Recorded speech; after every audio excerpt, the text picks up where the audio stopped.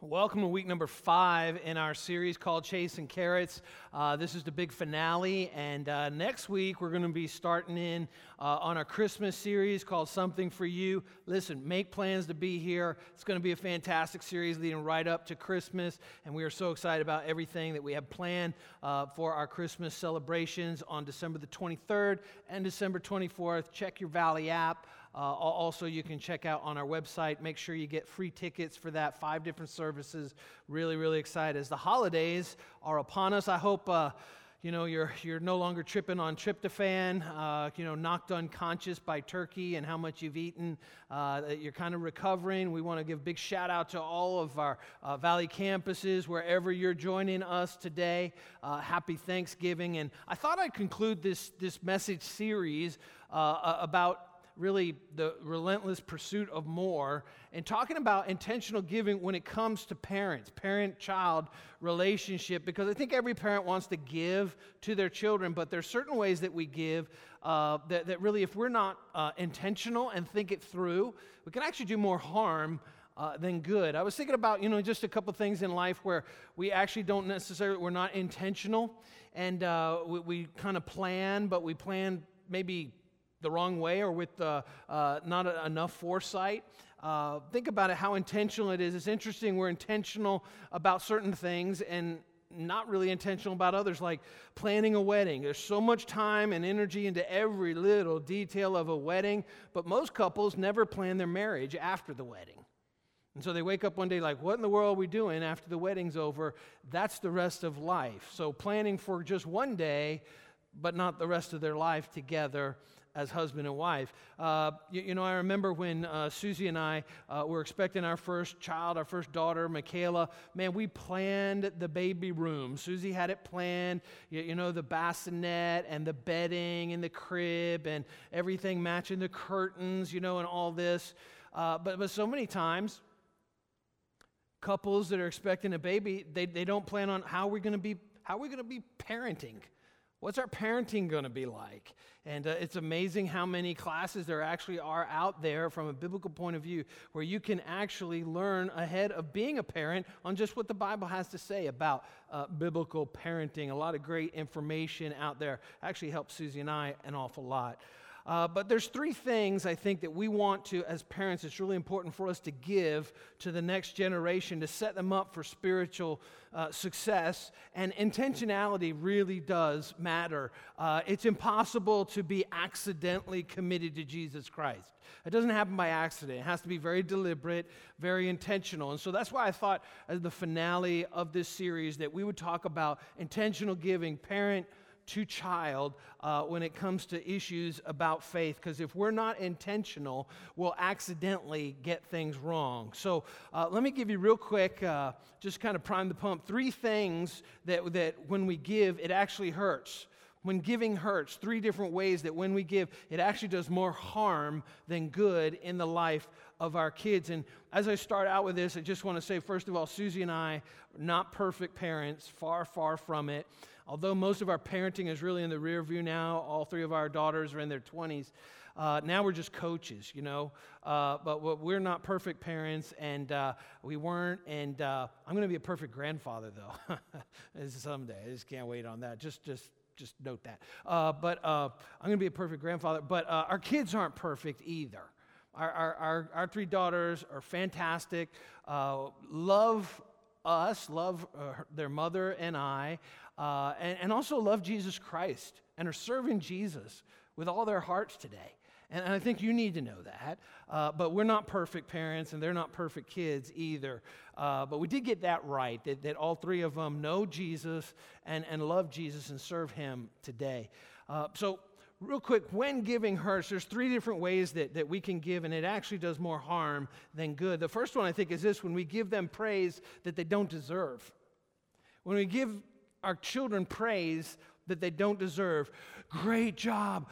That is the most fantastic little paper plate turkey craft I have ever seen. That should be in the Metropolitan Museum of Art. You're the next Picasso. You're not helping your kids by doing that. You're really, really not. It's a great job. Wow, this is fantastic, but not, you're the best ever. No one's ever done anything as incredible as that. Because when we give them praise, really, that they don't deserve, it ends up inflating their egos. And when they get grown out in the world and people don't praise every little thing they do as the most incredible action ever taken by a human being, they're in for a world of heartbreak and disappointment. And so when we give them praise that they don't deserve, that actually hurts them. If you want a good illustration of this, just think about if you've ever seen American Idol auditions before.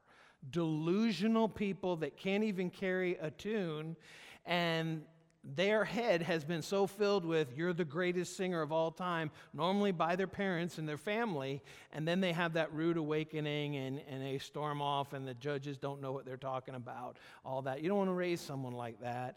I remember when I was coaching high school football, the head coach that I coached with for 8 years, he used to say that, to us as coaches. He's like, listen, you never help someone get better by lying to them. You never help someone get better by not speaking the truth to them. You can speak it graciously, you can encourage, but don't ever tell someone, you're an all-section quarterback when their completion percentage is 25%. It's not helping them. It's not helping them to get better. Don't give them an illusion of something that's not real. You got to be real. So when we give them praise they don't deserve, here's the second one. When we give them things that they don't earn. When we give our kids things that they don't earn, you know what I'm talking about. I'm talking about, like, an example of this is like Pinterest birthday parties, with the pony and the moon bounce castle and the DJ and the magician and the flamethrower and their one. And I don't remember any of that stuff. None of that stuff at all. And like I said, we did some of this for our daughter Michaela's second birthday. We had not one, but we had two ponies. And it was a big old thing in our backyard, old house. We had a real big backyard. We had two ponies that came and all. And you know what? She doesn't remember any of it at 2. Not any of it. That wasn't for her. That was for us. That was not for the child. That was for the parents that we did that. And so when we give our kids things that they don't earn, when we give them a $300 electronic device with unlimited data plan and they're 6, I mean, who needs that, really?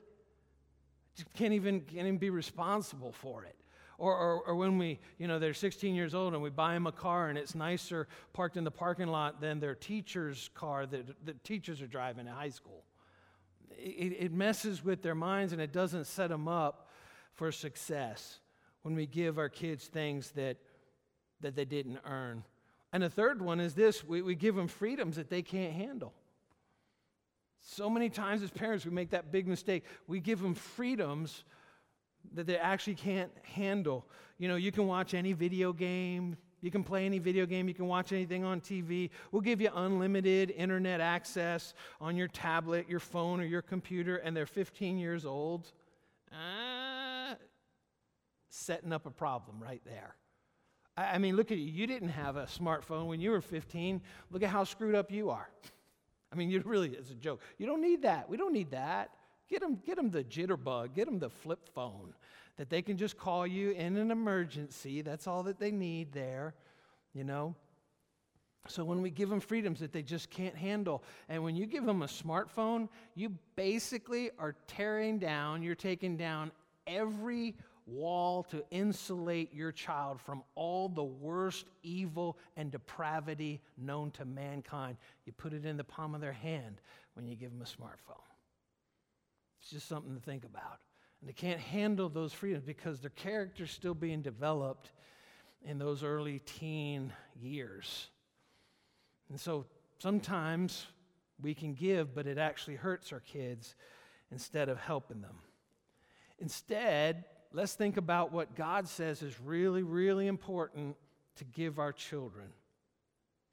Better than great vacations, better than souped up sports cars, better than ponies at their birthday. What does the Bible say? Look at Deuteronomy chapter 6. Go ahead and, if you haven't already, open up your Valley app, because I think I want to invite you to read along with me in this. Deuteronomy chapter 6. God speaks here, makes it real clear, parent to children, what he expects. Deuteronomy chapter 6, verse 9 says, "Hear, O Israel, the Lord our God, the Lord is one. Love the Lord your God with all your heart and with all your soul and with all your strength. These commandments that I give you today are to be on your hearts." So understand first, parents is to be on your hearts first. Then watch, impress them on your children. You cannot teach your child, you cannot give your child a stronger faith than you yourself have. Most of the time, the faith that you have in God is going to be weaker that you give to your children. That's just by the way it goes. And so God says, listen, you first have it in your heart. We'll get back to this in just a minute. And then impress it on your children. And then he shows how to impress it upon your children. If we go on, and it says, talk about them when you sit at home, when you walk along the road, when you lie down, and when you get up. Talk about your faith in God all the time, everywhere, under every circumstance, not just 75 minutes on a Sunday. Talk about it everywhere. It says, tie them as symbols on your hands and bind them on your foreheads. Write them on the door frames of your houses and on your gates. So taking this statement, this clear statement that God says, parents, this is how you pass along what's really meaningful, what's really important in life, faith in God. It touches every area of life. You want to set your children up. You want to give them something. Be intentionally giving, generous to your children. Be generous in giving them your faith. Be generous in giving them your faith. And so 3 things to give to the next generation that I want to share with you, and then we're done. Just real practical message today in this finale of Chasing Carrots. First thing that we need to give to our kids is a community worth having. A community, a sense of community of faith worth having. Going back now, Deuteronomy chapter 6, verse 4. Look at what it says. Hear, O Israel, the Lord our God, the Lord is one. He says the nation. He's talking to a community. Faith in God, could I put it this way, is impossible individually. We need to have a community. That's what the Valley family, that's what a church is. A church is a community of faith. And it's so important because there's so much of what the Bible says, it's impossible to walk out individually. They have to be in this community of faith. Christianity is not an individual faith. It's the faith of our community here at Valley Christian Church. In the Old Testament, the idea of family, when you see the word family, what was thought of there, did you realize it was actually about 80 people in a family? That would include parents and children. That would include any servants that were in the house. That would include adult siblings, spouses, and children, as many as 80 people. So when it's talking to parents, impressing on their children and the family, there's a whole community of faith right there. And the reality is, if you were to press me today and say, okay, Greg, I hear what you're saying. You and Susie weren't perfect parents, but what was the difference maker? What was the big thing that you did, really, that was the most effective? If you press me on, give me one answer, though, the most effective thing that you did in parenting is the reason why all 3 of your girls love Jesus today and are serving them. What I would say is a strong community. That it was a strong community of faith. See, strong communities never happen by accident. Our girls all served in the church. They came to the church every single week. We didn't allow any activities for them to be involved in that would be compete with their church attendance. It was never a question, are we going to church today? Unless they had a fever, they were in church every single week, and it was a priority. And that was the way that I grew up as well. That's the reason why I wasn't allowed to play Pop Warner football. My dad, who was a really incredible athlete in Georgia growing up, wouldn't allow me to play football when I was younger because it would take me out of church. And he said, God's not going to bless something when you put him second. And so I never played Pop Warner football. I tried out in junior high. Games are on Friday afternoon. And long story short, ended up, making a pretty good high school career of it. But never had any broken bones or anything like that because I was playing on Sunday mornings and missing out on church. And so culture, we need to understand this. Our culture that we live in will do everything possible to push you away from your community of faith. There is nothing outside the church that's going to encourage your children to be a part of a community of faith. They're going to encourage independence in everything that they do. They're going to schedule things on purpose to compete with, because no, that's not important. What we're doing is important, for our 6-year-olds, that in the long run is going to make no difference in their life. And so they're always going to compete with what's the priority in your family, what's the priority in your heart. And so culture pushes us away from community by celebrating being independent, do your own thing. But independence is distinctly non-Christian. There's so much, as I said before, the Bible says things like this: it's impossible to keep these things by yourself. The Bible tells us as followers of Jesus Christ, love one another, encourage one another, be devoted to one another, accept one another, be patient with one another, forgive one another, be kind and compassionate to one another, submit to one another, pray for one another, greet one another with a holy kiss, or, fist pound's okay with me, that's perfectly fine. Or for Thanksgiving, you could do the turkey. Have you seen that one? If you're sitting next to somebody right now, just give them a turkey. One of you do that? Anyway, I digress, okay? So, all these one another passages, it's impossible to say, I am a follower of Christ. I'm following the instructions of Scripture on my own. It's impossible. Christianity is about a community of faith. And there's nothing outside the walls of the church, the community of faith, that's going to encourage your children towards godly living. Nothing. In fact, again, everything is going to push them away from God being first in their life. They're going to hear wait, what? You're saving yourself for marriage? You're not having sex before you're married? What's wrong with you? Everything in the culture, you can't help yourself. Instead of, no, I'm pursuing purity because I'm devoted to Jesus. See, your kids aren't going to be encouraged that way outside the walls of a community of faith. You believe in God? The answer there should be, no, we believe in God. As for me and my house, and I'm not some odd person, and when in high school the peer pressure's dialed up. What are you, one of those Jesus freaks? No, I'm not a freak. I love Jesus, and by the way, so do over 1 billion people on the planet today that name themselves Christians. 1 billion. So I'm in a pretty good group as far as the globe goes. It's really important to put our kids in a community of faith. This is not my faith. Don't teach your kids, this is my faith. This is our faith. This is our faith.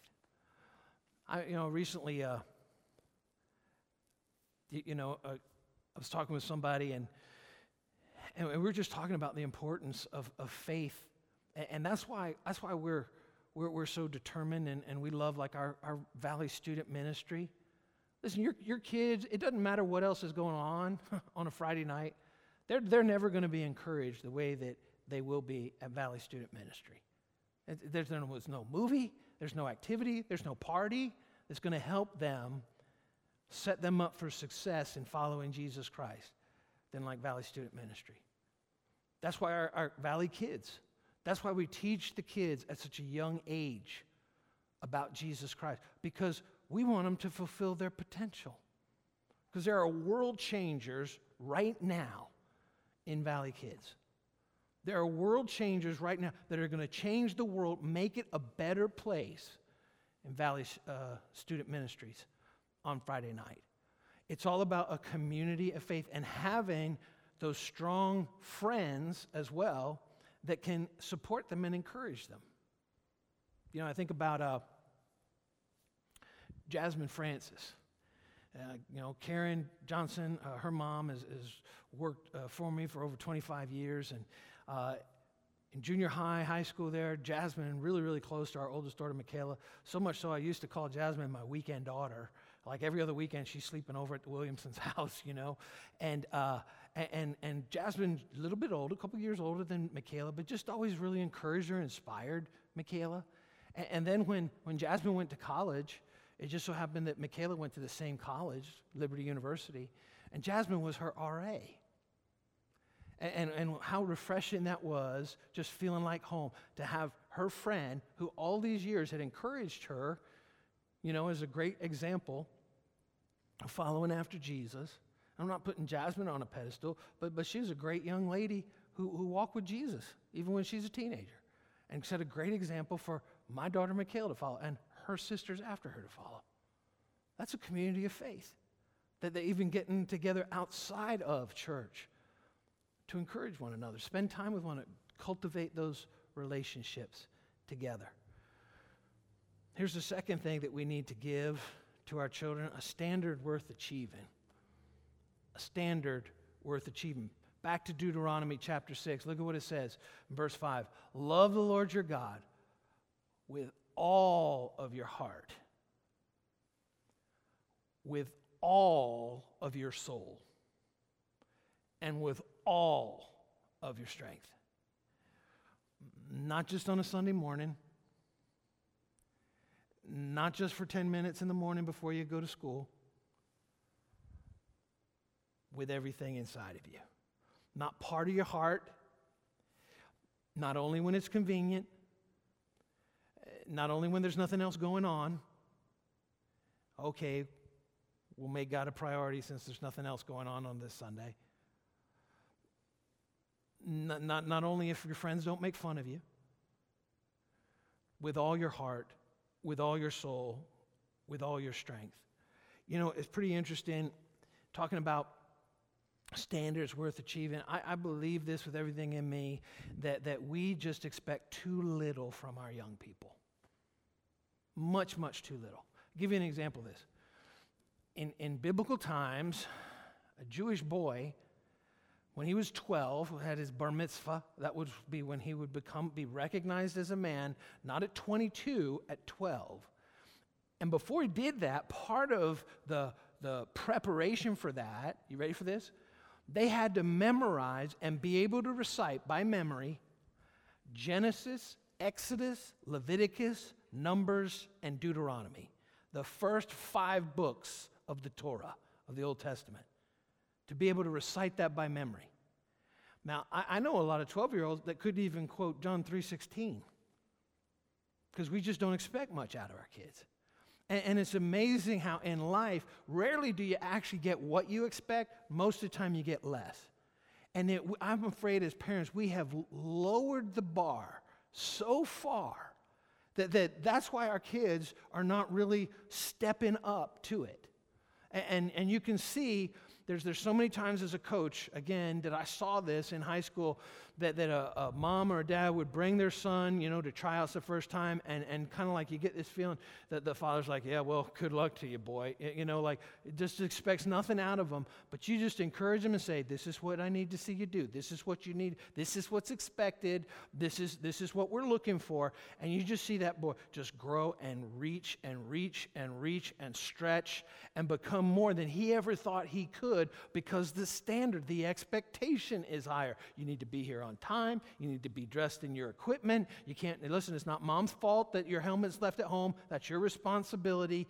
Teaching them to be responsible. And all of a sudden, these young men start learning how to be responsible, not in home where they should learn how to be responsible, but they learn it from a coach. A coach. It's not the coach. God's not speaking to football coaches. God's speaking to mom and dads here. Parents, it's our responsibility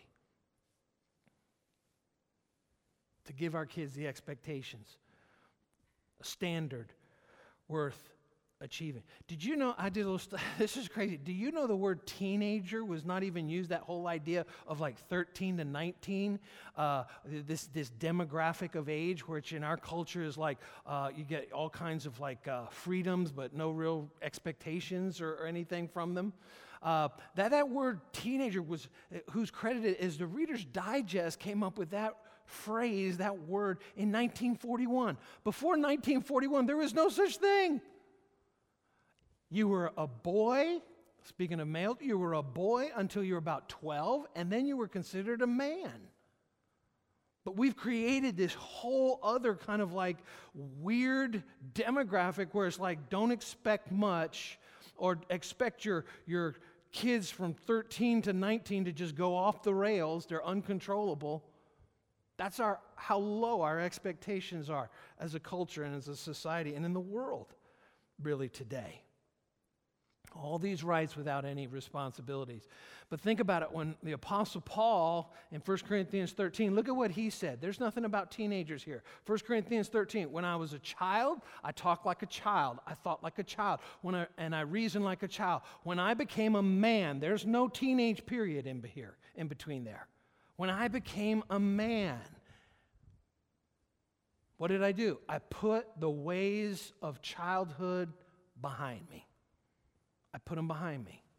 Now we actually have a whole nother kind of demographic that's being identified. They're called the kidults.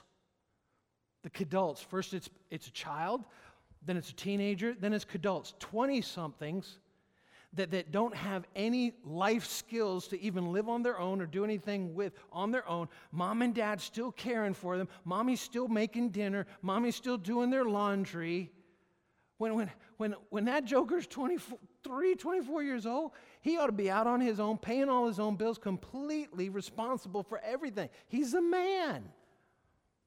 But now sociologists are starting to call them kidults. Kidults. Maybe that's going to be no sense of urgency, no sense of direction, no sense of purpose in their life. They're too busy having too much fun and afraid to have real responsibility. Kidults. It's rare in life, like I said, that you ever get more than what you ask for. That's why it's so important that we give our kids a standard worth achieving. No longer a child, becoming a man. So instead of like even encouraging child, go out and get a part-time job, how about this instead? Go out and start a business. Cut grass, go door to door. Hey, I'll cut your grass for this amount of money. And you start your own lawn care business. You'll make your own hours and make money. That's different. We expect so little out of our teenagers today. So little. Instead of just, can you please wake up? Listen, Sally Sue, please wake up and just go to church. How about this? Serve in church. Serve in church. I love it on social media. And I've noticed, I always love it every time I see it. Matera family, Deanna Matera and her kids serving in the church. She always posts a little selfie when they come in on a Sunday, serving together. 2 generations serving. How does that happen? Just by raising the bar. Just by raising the bar. The Materas aren't special. They just raise the bar, that's all. Just a standard worth achieving. Instead of the goal being, I want to be popular in high school, how about instead being a light for Jesus Christ? Shining a light through your life and standing out, not being like the rest of the kids. As parents, we say, don't drink and drive, honey. You're 16. Don't drink and drive. Instead of, drinking's illegal. You should not be drinking, period. Forget about drinking and driving. We've just so dumbed it down and lowered the standards. And we don't have anyone to blame but ourselves as parents, because we're not being the parents that God wants us to be. Try not to get pregnant, and if you do, come to me, we'll figure something out. That's how low the bar is. Instead of pursue the power of purity and saving yourself for marriage. Like you're not going to hear that outside outside the church, outside of community of faith. You're going to hear, you can't help yourself. Your kid, they're pretty much teenager, is pretty much like a wild animal. They can't help themselves. They're going to hook up. Really? We can do better than that. You can do better than that. As I said, I know that maybe you look at me like, man, he's an old man at 52. Good Lord. He's like, probably went to school with Abraham Lincoln. I didn't. He graduated the year before me. But anyway, I was a Christian in high school. I wasn't perfect, but I didn't drink. I didn't do drugs. I didn't fool around with girls. And I knew a lot of people. I was popular. And I was the quarterback of the football team. And I was the captain at John Jay High School. And I didn't have to compromise my Christian values in order for people to love and accept me and like me. I dated, did all that, but I kept my Christian values and principles. And you know what? God led me to a young lady who did the exact same thing. Went through high school, kept her morals, her Christian values. And together, we were married and were virgins on our wedding day. Listen, teenagers, you can do it. You can do it. I'm not special. I just made a promise to God. I'm going to save myself until I'm married. Susie and I we dated for over 2.5 years. We're engaged for a year. No, we're not going to do that. We're not going to do that. Because we made a promise to God. You can do it. And there's just nothing in the world like following through with that. And I think we need to talk about those kind of things a whole lot more, even in our community of faith. Instead of what the media tells us and what the school tells us and what all the outsiders outside the community of faith tell us, like, you can't help yourself, you're just going to do it, you can't control yourself. You can do it. You don't have to be like everybody else. If I can do it, you can do it. I'm not special. I'm not special at all. I just had a standard that was given to me by my mom and dad, and I was just going to live by that standard. A standard worth achieving. I think one of the greatest questions, the biggest question in the mind of this generation today that's coming up is this. This is a question in their mind for their parents, everybody around them. Do you believe in me? Do you believe in me? And when we come alongside and I believe in you, and you can do this, instead of setting the bar low, we set the bar high. Because in life, like I said, you rarely get more than you expect. So many times it's less. So we set that bar high. I believe in you. And I'm going to help you. And I'm going to encourage you. And I'm going to walk alongside you. As parents to children. Then that question of, do you believe in me, changes into this resolve inside. Now watch as I prove you right. Watch as I prove you right. Because you believe in me, you watch while I prove you right. So important. A standard worth achieving. Because this is what I believe for those Valley kids, Valley Student Ministry, even our 20-somethings in the church. They're not the Christians of tomorrow. You're the Christians of today. You're not the Christians of someday. You're the Christians of today. We're the Christians. That includes our kids. That includes our teenagers. That includes our 20-somethings. That includes all the millennials. That includes those after that, millennials. We're the body of Christ. We're the family of God today. And so that should mean something. That we have a high standard, not a low standard. And so what we need to be real generous about is a community, give our next generation a community worth having, a standard worth achieving, and then finally, a faith worth reproducing. A faith worth reproducing. Look at it in Deuteronomy chapter 6, verse 7. Impress them on your children, these words of God. Talk about them when you sit at home, when you walk along the road, when you lie down, and when you get up. Talk about them. Talk about them every other time. My youngest daughter, Susie, and our youngest daughter is home for Thanksgiving. And the night she got home, it was late night on Friday, and she said to me, she's like, Daddy, you and I going to go to breakfast sometime, just the two of us, while I'm home? I was like, absolutely. How about that? She's 21. Daddy, can we go to breakfast? And you know what we're going to do at breakfast? We're going to talk. She just wants to talk. And you know what? There's no question is going to come up. You know what's going to come up? Jesus. Right there in the diner. Jesus. And this is why you go through those hard times of raising kids and all that stuff. Now we're enjoying this.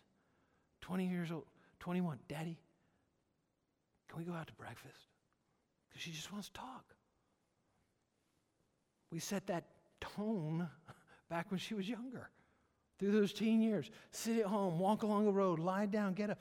Always look for opportunities to bring Jesus into the conversation with your kids. Always, at any time, at any moment, no matter where you are. Because it's so important. You know what I hear about this? When I read this, when you sit down, when you walk along the road, when you lie down, when you get up, when I read that, it kind of says to me, schedule your lives so you're where your children are in the evenings especially. Schedule your life where you're to be together as a family, especially in the evenings. You know, there have been all kinds of studies that have been done about the difference it makes in a child's life just to have family dinner a minimum of once a week. Just one time a week. To just get to have family dinner. And like I said, Susie and I, we're not perfect parents, but you know, we made it a priority. It wasn't once a week, it was about 5 nights a week that we were able to have. We worked our schedule around so as a family, all of us could sit down and have a meal together. You know what sociologists have discovered? Look at this research on the physical, the mental, and the emotional benefits of regular family meals. Some of the specific benefits of family dinners are this. Just see if this is what you want from your kids. Better academic performance, family meals. Higher self-esteem, family meals. Greater sense of resilience in your kids because of family meals. Lower risk of substance abuse because of family meals. Lower risk of teen pregnancy because of family meals. Lower risk of depression because of having family meal together on a regular basis. Lower likelihood of developing eating disorders just because of having family meals together. Lower rate of obesity, all the result of just having family meals together. Instead of everybody going in different directions. You have a choice about that stuff, Mom and Dad. You're the ones that decide. Is that what you want? When they sit down, when they walk along the road, when they lie down, when they get up? Because here's the thing. Young people, they can spy a fake a mile away. They have this sense about them that they can spot a fake so easy. In fact, it's almost like they can smell a fake. Oh, somebody faked. Who faked? Did you fake? Somebody faked. Who was it? Who faked? I'll just leave that alone. But anyway, they can smell a fake. They can sense a fake from a mile away.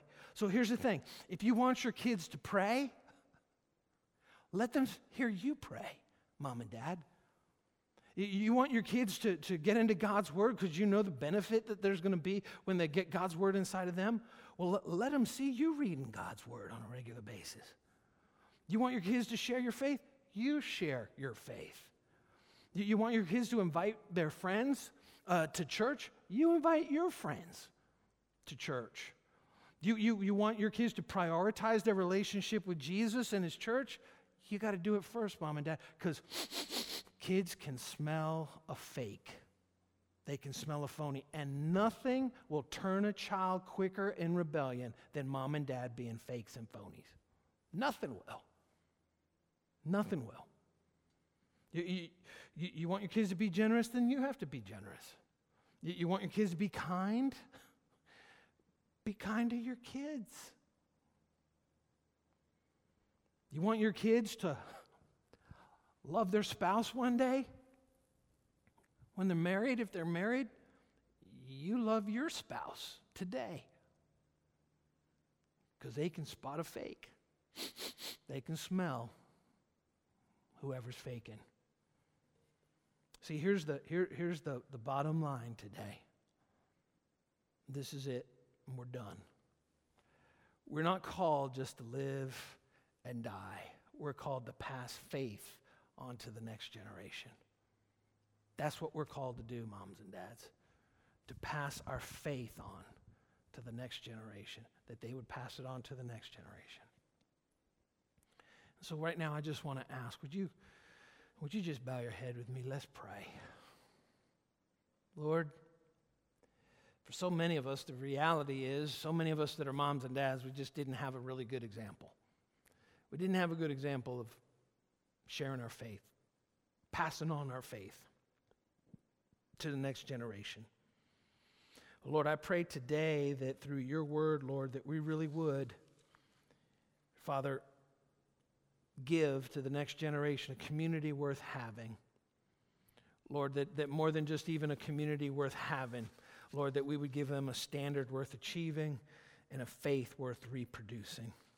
And Lord, not only that the next generation, but the generation after that and for generations to come, Lord, would see that we were faithful as moms and dads, that we never expected something out of our kids that we ourselves weren't willing to live, and that we put you first, Lord, and we showed that Jesus is the center of our life before leading our children into putting Jesus at the center of their life. Father, we thank you for your grace and your mercy that's new every morning. And Father, I pray for so many of us as parents that, Lord, today we just need the grace to forget our failures in the past, but your empowering presence by your Holy Spirit to be the moms and the dads that you have asked us to be today and from this day forward, and that we would be intentional and deliberate givers to our children in the right way. In Jesus' name, amen.